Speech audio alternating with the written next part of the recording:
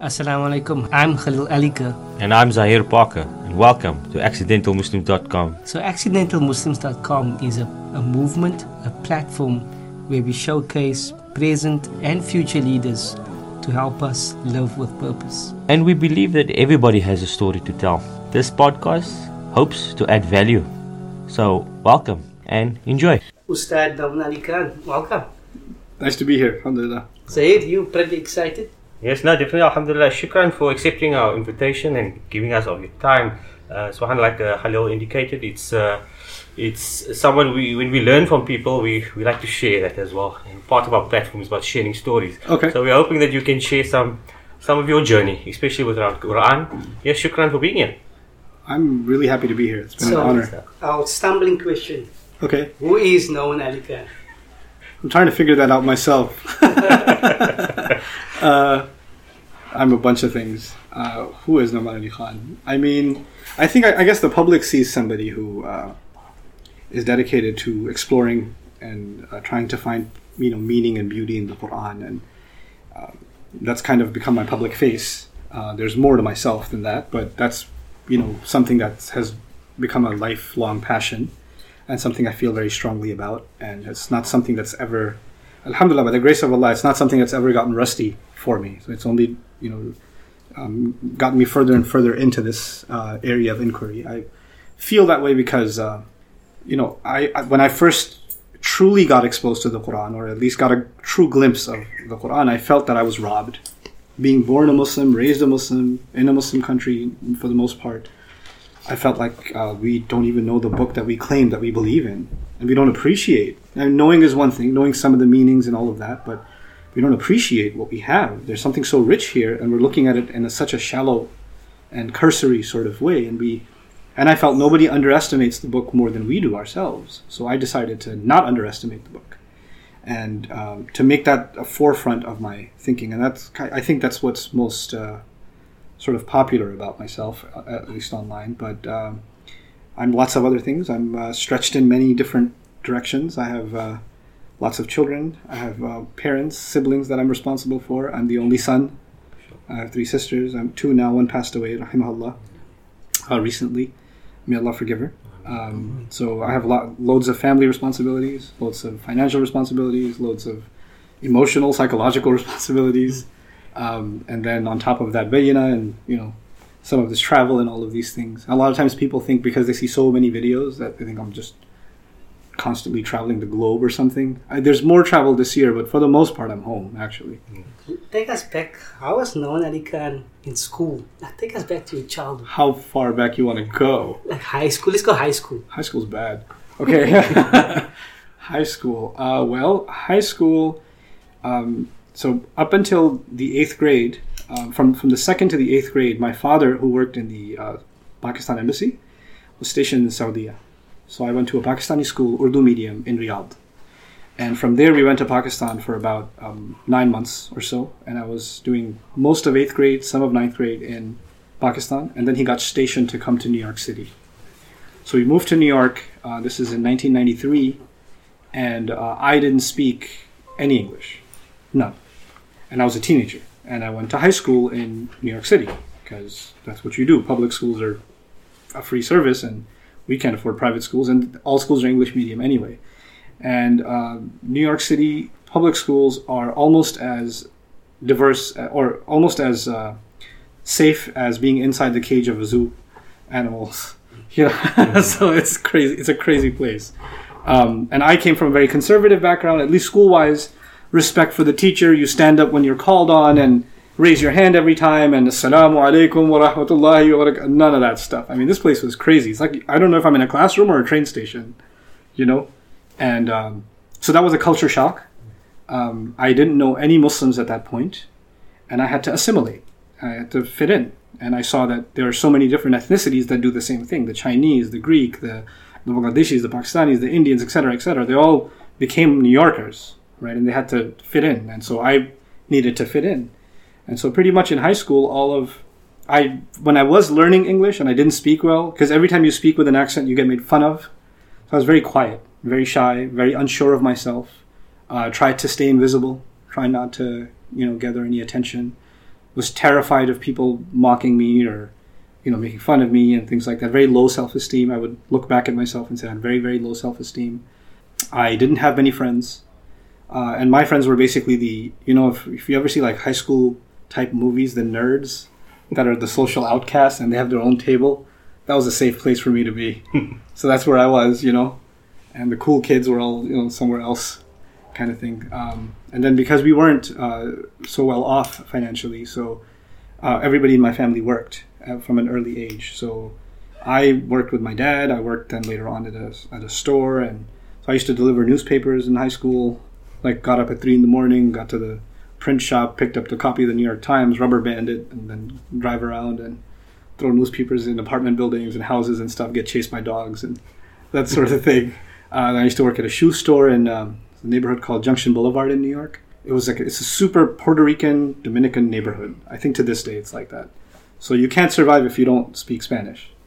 And I was taking some Spanish in high school also, so I learned quite a bit of Spanish at the time. So to get by, I was, necesito hablar en español. That's what it was. I just have to talk in Spanish. So that's what it became. I became pretty fluent in Spanish early. People couldn't tell I wasn't. And then that was kind of my first exposure to learning new languages. First English really quickly, and then Spanish really quickly. And so I became sort of trilingual. Urdu was already there, and then English and Spanish sort of came along. Looking back, was that kind of the forerunner towards getting towards the Arabic? It made it easier for you? Yeah, I think it was the loads of travel that probably made it easier. We never really settled. A lot of people can identify a place as their home. And when they think of back home, they think of a place. I can't. I was born in Germany, and then my early memories are very faint of Germany. And then Dad gets stationed to Pakistan. We're there for 6-7 months. Then he goes to Saudi, and then we move again, and then we move again. So, our childhood, or mine specifically, was always one of where kind of almost an anxiety, where are we going to be next? And even when we go somewhere, we kind of knew that's not home. We're going to have to leave this place also, right? So, and adaptation became a part of that, right? You have to adapt to Saudi society, and you have to adapt to New York City. It's a completely different universe. I'm trying to picture. So, yeah. So, so that I think was a big part of language acquisition. Is you just learn to adapt to changing environments. Yeah. You and I in high school. If you listen to many of your talks, you speak about going away from Islam for a while and having to find it once you were back at campus or at university. Yeah. Maybe take us through that period of your life, just maybe leaving high school towards university. How did you come back to Islam, if I can put it that way? If anybody else saw the transition, they'd call it accidental. That's the way Allah does things, is mysterious, really. So there wasn't any plan really in place. It just happened to be that Allah put some very interesting and very unique individuals in my way. I was averse to people that, what we call da'is today, like myself. Like if I saw myself online, I wouldn't listen. Like, what is this nonsense? I wasn't interested in the Islamic lecture stuff. And there was one, at one point I was kind of at a low, and I decided, my dad used to take me to a masjid. I'll just go see what they have to say. And I said, I feel a lot of sadness. I feel lonely a lot. What do you think I should do? I talked to the Imam Sahib. And the Imam Sahib said, put in 40 days and you'll be fine. And I was like, what is this guy talking about? I'm never coming back here again. So that happened. That was early on. I was maybe 17, 18 years old. And that sort of turned me off from even going near anything remotely religious. And Allah put certain people in my path that didn't come across as religious, but were actually very knowledgeable in religion, were devoted Muslims, devoted young Muslims. And I had young and devoted and independent, I had never seen before. If I saw guys, my friends, the ones that had money were the biggest partiers, right? And if they have a nice car and, money and independence and they're doing their own thing, then you know what they're going to do. And here you had some people that were well off financially, that were intelligent, that are going to university, they don't have parental supervision, and yet they're praying 5 times on their own. This is unheard of to me. Nobody's making you do this. Why are you doing it? And then through those friends, I got introduced to just this crazy place called the MSA. And I still remember it was Columbia MSA he took me to. Columbia was the rich people's school. We went to Baruch, which is the poor people's school. So he took me to this MSA meeting, and they're discussing this 30 people in the circle, brothers and sisters, and they're speaking so intelligently. And, you know, my friends, we're just talking about what party we're going to, or yo man, this, that, the other. We're just talking, slang was kind of the normal communication mode. And now I'm in this circle and these people are speaking so intelligently and so eloquently. And they're talking about how they're going to raise funds to sponsor this one orphan. And they've got a poster of him. And I'm like, I've never met people my age that do this. Like, what is this? I was so impressed and so moved by that. So there were kind of isolated incidents like that made me think about how, you know, maybe life is more than just living for yourself. There has to be more meaning and purpose to life. And that kind of got me impressed with, you know, maybe I should give this Islam thing a chance. Maybe I should learn more about it. But even then, I was a skeptical learner. So I didn't take anything at face value. It got me in a lot of trouble. It still does. How did your Arabic journey start? Well, Arabic was later. The Islam thing, one of the earliest people, this is an Imam Siraj, of course, in Brooklyn. He was very charismatic and very like loving towards young people. And I really gravitated towards him and developed a relationship with him and started learning from him. And he recommended some people I should listen to as a teen. And this is back in the day of cassette tape days, right? So he told me you should listen to Sheikh Hamza Yusuf. So I used to just, whatever money I could save, I bought Hamza Yusuf tapes. And, you know, may Allah forgive me, bootleg VHS tapes. Illegal copies. That's it. This is an illegal copy. Fear Allah. That rolls on the bottom. And I'm like, I don't know where to get an original copy. I'm sorry. I'll just say astaghfirullah for the number of times it says illegal copy. But anyway, so I watched a lot of his stuff and I was fascinated because he talked about the root word for this is this, and the Arabs used to say it this way. And I'm like, man, how does he know this stuff? I'm never going to learn this stuff. This is way too advanced. That's crazy. I wish I knew Arabic. And so when I heard him speak, I was fascinated with the Arabic language. I know now there's something so deeply missing in translation of Quran or translation of Hadith because Arabic is really rich and translation is really poor. But I also felt this massive distance between myself and Arabic. The more these people spoke so intelligently, the more I said, I'm never going to know this stuff. There's no way. But at least a longing for it started then. I can remember that. And then from there, I just happened to meet Dr. Abdul Sami, brilliant translator of the Quran in Urdu. And you know how I have a nightly program here? His was crazy. His was 20 tarawih, 4 rak'ah, then a running translation of the 4 rak'ah, without a translation in front of him. He's just reading the Arabic Musaf and translating in Urdu. And he didn't translate like a read. He translated like a conversation. Which makes all the difference, right? Because when you're reading something as a read, it comes across formal and distant. When you're saying something, it comes across as a conversation. And I experienced the whole Quran that way with him in Ramadan as an Urdu conversation. And that completely changed what I think about Islam. I would say my first proper learning of Islam was actually going through the Quran one end to the other. Most people don't get that. Most people, even the ones that are learning Islam, going to halaqat, studying this, that, the other, they haven't even read the entire Quran. And if they have, they haven't been really exposed to what it's saying as a conversation. And so I was so just blown away by what I had heard and how it was, every day it was shaping my thinking, changing my perspective. And I was a philosophy guy too. So I'd come with philosophical questions and before I could ask him, the ayat were answering them.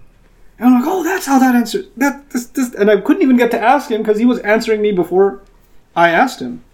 And he doesn't study philosophy. Dr. Abdul Sami, he keeps it simple. So I asked him at the end, I'd like to do what you do. I feel like this is what's been missing in my life. I don't want to contribute. So he said, okay, learn Arabic. I said, okay, where do I learn? He said, okay, I'm starting next week. Come to my class. So that was my first Arabic course. It was with him. It was a 3-week crash course at the masjid. So I'd go to college, then I'd go to work, and then I'd take the train to the masjid from like 7 to 10 p.m. and then get home by midnight and then cycle again, for 3 weeks. And he saw, it was just 4 people in the class, by the way, right? And I was the 4th guy in the class. And I was really into it. And he saw it. And he said, you come another 3 weeks. And I was like, but the class is over. He goes, yeah, just come where I'm staying. So I would go to him every day, one-on-one, and he did the whole thing with me. But this time he would say half the thing and stop and say, you already did this, tell me how to finish it. And he kind of made sure I got those fundamentals from him one-on-one. I'm very grateful for him for doing that. And then he left. He went back to Pakistan. I was like, now what do I do? So then I had to kind of scramble. I picked up whatever Arabic book I could find, and I couldn't afford much. So I remember I bought the Medina books. What is it? الدروس في اللغة العربية لغير الناطقين بها. Arabic lessons for those who don't speak it. And they use it in Medina University for non-Arabs that come in. So I was excited, this Medina curriculum, it's going to be glorious. I finished it in like 3 weeks on my own. Wherever I get stuck, I take a train to Brooklyn and say, Ma hadhihi al-kalima. This is before you could Google the meaning of a word.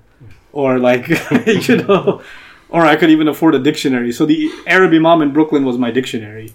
So I'd go to him and say, okay, what does this mean? What does this mean? So I finished it and then saved up a little bit more money, bought another book.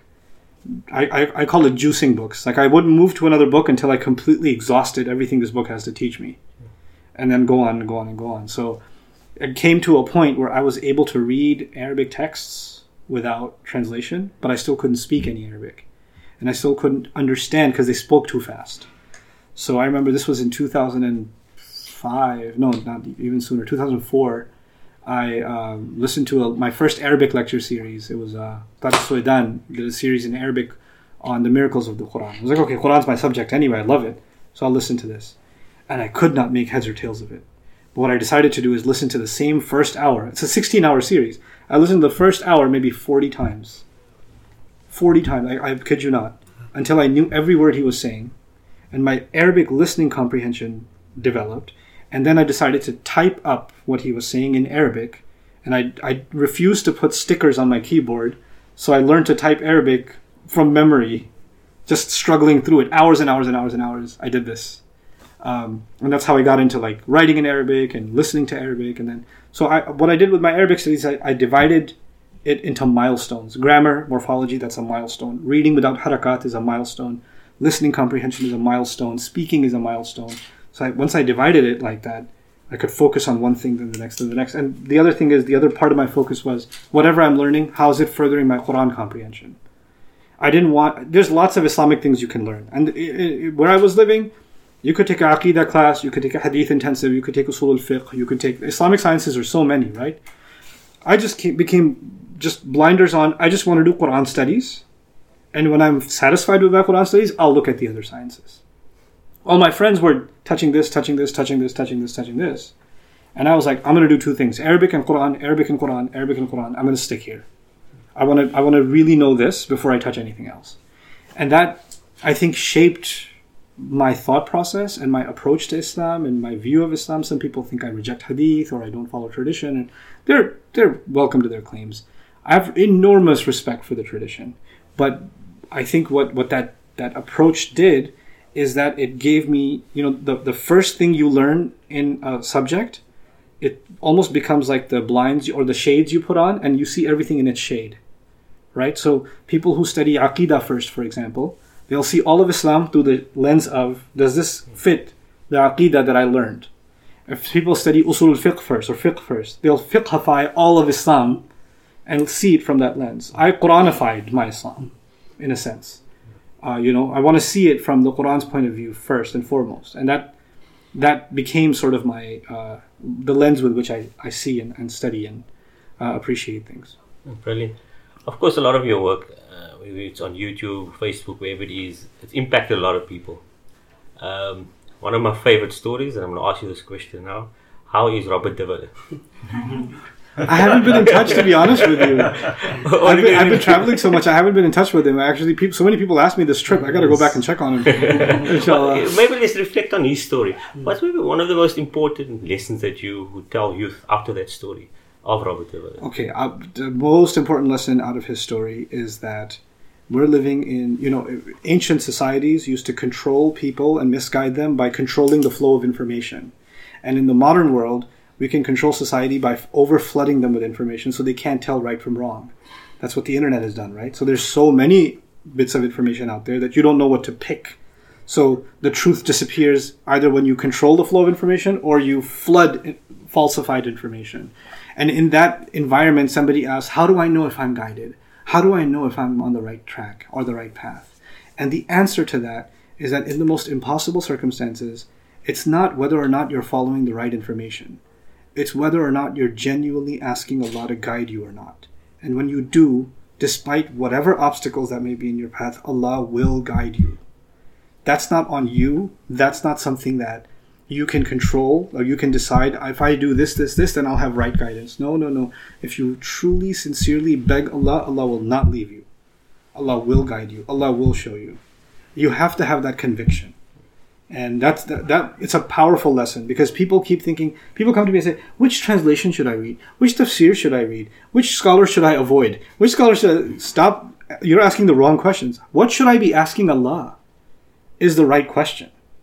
Right? And when you ask that right question, you're going to be exposed to false information no matter what you do. But if you have Allah's guidance with you, you have the sense to be able to sift through and take the good and leave the bad. That's just the struggle of the Muslim today. If you're going to keep thinking that you'll protect yourself somehow from wrong information or from hearing something that you might not agree with, good luck. That's just not how the world works. So that to me is the most powerful lesson here. A man who had no exposure, no access, except for divine intervention. So that's alive and well. Allah's intervention to guide people is alive and well. So a month ago, I put my children to bed, 4 years old and 6 years old.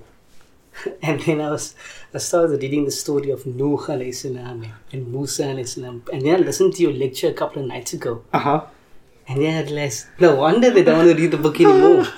So what advice would you give for younger children? I mean, how do you show Allah's mercy in terms of Quranic stories? I'll tell you something. I'll share a story with you that inspires me. Before I came here to Cape Town, I was in St. Louis teaching the same course. And a couple of young girls were in the class. They were 9 and 10 years old, 9 or 11 years old. And their mom brought them from Chicago. And I hope they don't get embarrassed that I'm telling them the story. But she said that she heard me speak about, teaching Islam to children a few years ago. And I kept saying that you have to reinforce in your kids that Allah loves you no matter what. Allah loves you no matter what. Allah loves you no matter what. You just have to keep... That's one concept you have to drill in your children's head. Whatever good happens, whatever bad happens, use it as an opportunity to remind them that Allah loves them. Allah loves them. In other words, education in Islam early on isn't about information. It's about instilling certain concepts as a worldview. And the most important worldview being Allah loves you. Which basically in tafsiri sense means that He is Ar-Rahman. That's basically what that means. That He loves you and He cares about you. And His love and care is extreme. She says, I did that and I decided to stick with that. And I just reinforced that in my kids every single day. That's what I reinforced in them. And these girls decided to memorize the Quran on their own, study Arabic on their own. I didn't push them. And now they brought me to this class. They begged me to come to this class. And they were some of the best students I had. I actually even did a little video of them doing some of the conjugations that they memorized at the end of the class. I put it on my Facebook page. I was so proud of them. But what I'm trying to get at is... we keep thinking about it, when we think of children's education, we keep thinking about what should they know? How do you, or how? So who are the prophets? What was the history? What is salah? What is akhirah? What is iman? Etc., etc., etc. Or how? How do you make wudu? How do you clean yourself? And some of that's important. I get it. But the most important thing in Islam is personality. What does it mean to be respectful? What does it mean to be kind? What does it mean to... listen carefully. Kids are distracted today. How many lessons do we teach them about, hey, when mom's calling, put the iPad down, put the phone down, put the game down, put the TV off, turn to mom and say, yes, mama. Like, make eye contact, because the Prophet used to do that. How are they going to learn that if parents don't even do that? Like, we're modeling this kind of, lack of mannerism behavior, and we focus Islamic education on memorizing things and ritual behavior. So kids are memorizing the Quran, but have temper tantrums, right? And we don't give them education on how to manage their anger, how to manage their sadness, emotional intelligence. That's the age to develop that, because children have pure emotions. When they feel sad, they feel really sad. When they get angry, they get really, really angry. When they get scared, they get really, really scared. They have extreme, pure emotions. And that's the time to learn to guide some of those emotions. What does charitability mean? What does caring for somebody mean? If you take a page out of the Quran's hints towards children's education, it's less about talking to them. It's more about listening to them, like asking them probing questions that gets them to open up. How did this make you feel? What do you love about this? What did Allah do for you today? And what happened at school that you didn't like? And why not? And, we have to kind of probe our kids to open up more and more and more to us. And that's the key, because, by the time they become teenagers, they don't talk to us. They don't talk. How was your day? Where'd you go? So you want to talk about anything? No. Can I go now? And they're endlessly talking to their friends, because we didn't open a door of open communication early. Now we're in shock. I met a young man here a couple of nights ago who told me he was brought up in a very religious environment and just the madrasa environment, memorized the Quran and like completely conservative, etc., etc. And he's deeply depressed, doesn't know how to make friends, doesn't know how to talk to people, and feels isolated and alone, and constantly feels that the world's going to come to an end because that's what he heard over and over again. That's not normal. That's not what an Islamic education should do. He should be able to interact with people and feel confident about himself. And so I feel that, some of the ways that we teach Islam at an early age has a very detrimental impact on, young personality, and that can affect somebody for life. You were talking about distractions earlier. We're living in an age where special effects and superhuman abilities are the rage of popular culture. Yeah.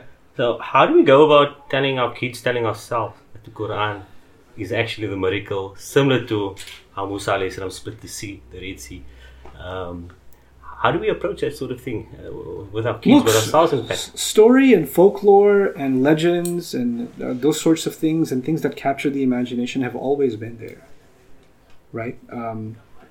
People with supernatural abilities and dragons and these kinds of stories have been around, or a soldier who killed 1,000 enemies and all of that. This stuff has been there.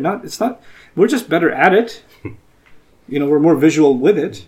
And it's easy for kids to become really obsessed and addicted to this stuff.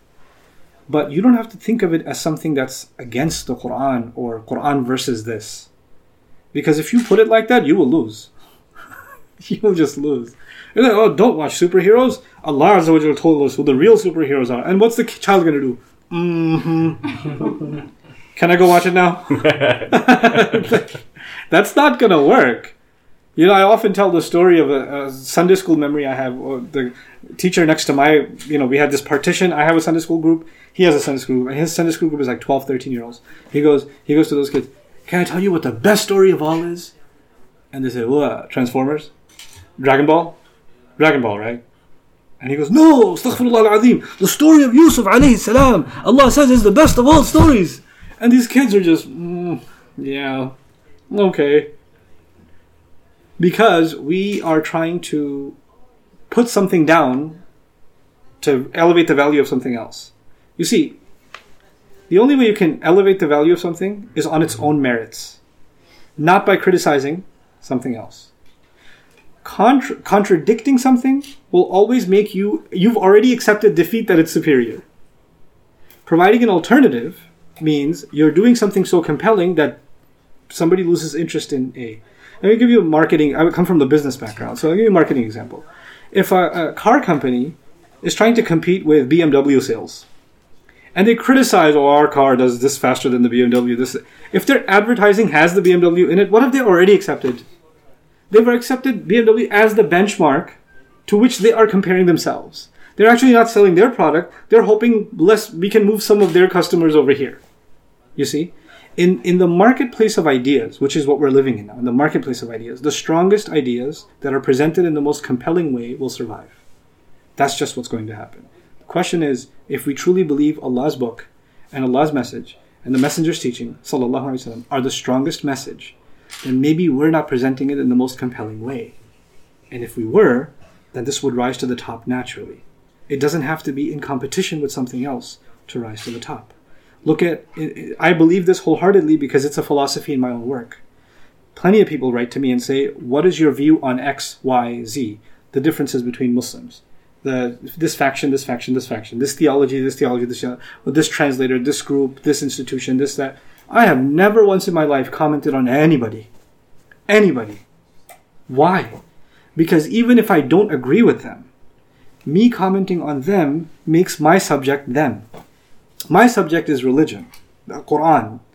And if I can highlight what I understand of the Quran, if somebody sees reason in how I'm explaining it, that can stand on its own merits without having it to be put in contrast with somebody else. So we've had this, in the Muslims, we have this refutation culture, right? So this one refutes this one shows you how this one is wrong, this one. Present your ideas and let them speak for themselves. And جَاءَ الْحَقُّ وَزَهَقَ الْبَاطِلُ. The truth will rise and falsehood will disappear. That's just through the test of time. That's in all things, and that's truly with kids' education too. Maybe we just don't know how to teach them.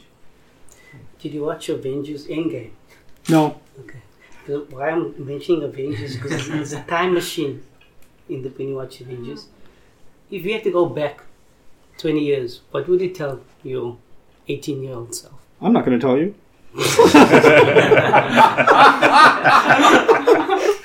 That's personal, man. Okay. If I went back 20 years, whew. Were you 18 20 years ago? I was not 18 20 years ago. Okay. I was 21 20 years ago. I'm 41 years old. So you're passing that question. I'm not passing it. I'm telling you right now. I would say a lot of things to my 21-year-old self. I just won't tell you what they are. Brilliant. I think let's do the lighting. The lighting round. Cool. The next few questions we're going to say a word, yeah, and maybe you can respond what it means to you. as fast as possible. As fast as possible. Oh my god, I have slow brain. I have slow brain. No. It's so intimidating. You don't have slow brain. Don't worry. Okay. Success is. To be content. Leadership is. To not care what anybody else is doing in competition with you. Quran is. Perfection. Islam is. Tranquility. Being a Muslim means to me. To live a meaningful life. Legacy means. To leave something that serves humanity. Cape Town is. Beautiful. My favorite food is. Chicken shawarma. My favorite drink. Water. Besides the Quran, my hobby is. Oh, there's not one, but basketball, table tennis, the PlayStation 4. Lovely. RPGs, third person. Favorite game? Favorite game? I really like Silent Assassin. Uh-huh. I don't know, it's crazy. I know it's disgustingly violent, but there's something about the mindless killing. No, okay, I'm kidding. What are you most grateful for? Quran. You mentioned some of your mentors, and I know Dr. Akram Nadwi is also your mentor. Absolutely, yes. Do you have any? What does mentorship mean to you? Mentorship means to me that you identify people that have made a genuine contribution in one space, and that you can take from them in that space. I don't believe in universal mentorship. In other words, this person is my mentor for all things. I have a mentor I have someone I consider a mentor for fitness. I have someone else I consider a mentor for hadith studies. I have someone else I consider a mentor for mental health issues. Yet someone else I consider, a mentor for children's education. So it depends on the area of concern. You must identify people that are best suited to mentor you or to help you shape your thoughts about that particular area, right? So I have this selective approach to mentorship. I don't believe in this universal, this person is my mentor in all things kind of approach. Maybe let's move the conversation quickly to Bahina Institute. Okay. What was the aim ultimately behind it and the motivation to start that foundational institute? To start it, I just wanted to teach what I've learned because I loved teaching and not have to depend on anybody financially doing it. There was no grand vision. It was just, I really find meaning learning and teaching. And if I can just free myself financially up enough that I can provide for my family and I can just learn because I love learning, and then whatever free time I get, I can also teach, then I've got a meaningful life on my hands. So I put a business plan together so that I could do that, right? And there's some driving principles that I put as the core principles of the company, but that was the main idea. What ended up was every time I was just doing these small courses, I was very happy with them, and that was my horizon, and then Allah would show me an entirely new horizon all of a sudden, and I'd run after that horizon. And when I would get there, he'd show me an entirely new horizon, and I'd run after that one, and another new horizon would pop up. And so every 2 or 3 years, what Bayina is aiming to do evolves, completely evolves. My ultimate goal at one point was to have a campus where Arabic is taught. That happened. And then that is no longer the ultimate goal. Now my ultimate goal is to help campuses around the world revolutionize how Arabic is taught. Right? One of my goals was to finish a concise commentary on the Quran. Alhamdulillah, that happened. Now I want to do a detailed commentary on the Quran. And I want to do it in a multifaceted way with not just myself, a research team. So that's underway, alhamdulillah. So, and inshallah, if Allah wills, then there are a few other areas that are going to get tackled as we go. I feel now there needs to be a very concentrated effort made in the study of the Quran and its application on mental health. In the study of Islam, really, but fundamentally first the Quran and its application on mental health, because Muslims, wherever I travel, the most common issues are mental health issues. Depression, anxiety, personality disorders, all sorts of things. And we reduce all of that to waswasa of shaitan and dismiss it, and that's not okay. And it's as if the Quran doesn't address mental health, and it does. So that's one area that I'm particularly interested in. Another is, of course, translating the Quran. People often, give me a copy of translation of different translators and say, what do you think of this translation? And I put it in an awkward position because I don't want to criticize anybody. And I find myself having very strong disagreements with approaches to translation. So my dua is that Allah gives me the time and the ability to finish translation of the Quran also with some commentary. Do you have a favorite Quranic ayah? No. I have, that changes. Currently, I can tell you currently. Currently I'm back at the one I started with when I was 18. عسى أن يهديني ربي لأقرب من هذا رشدا. Surah Al-Kahf. Perhaps Allah will guide me to something closer than this in terms of the right way.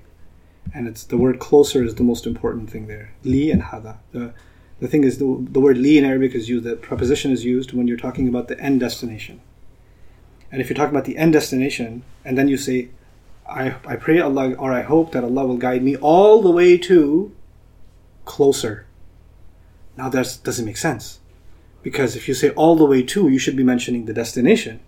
But if you say closer, that's just a step. That's not the destination. The key to that ayah is getting closer is our destination.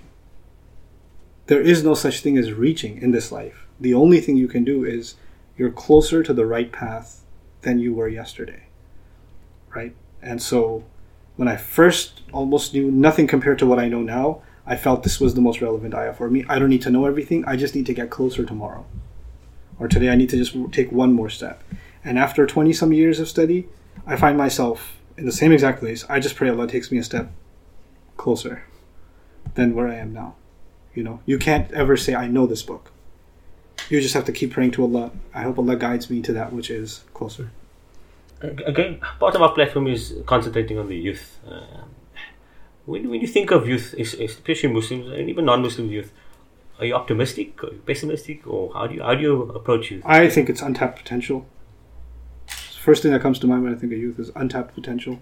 What I mean by that is, youth have tremendous energy, tremendous vision, tremendous power. Youth changed the world. The backbone of the Prophet's following was youth. So these people changed the world map, right?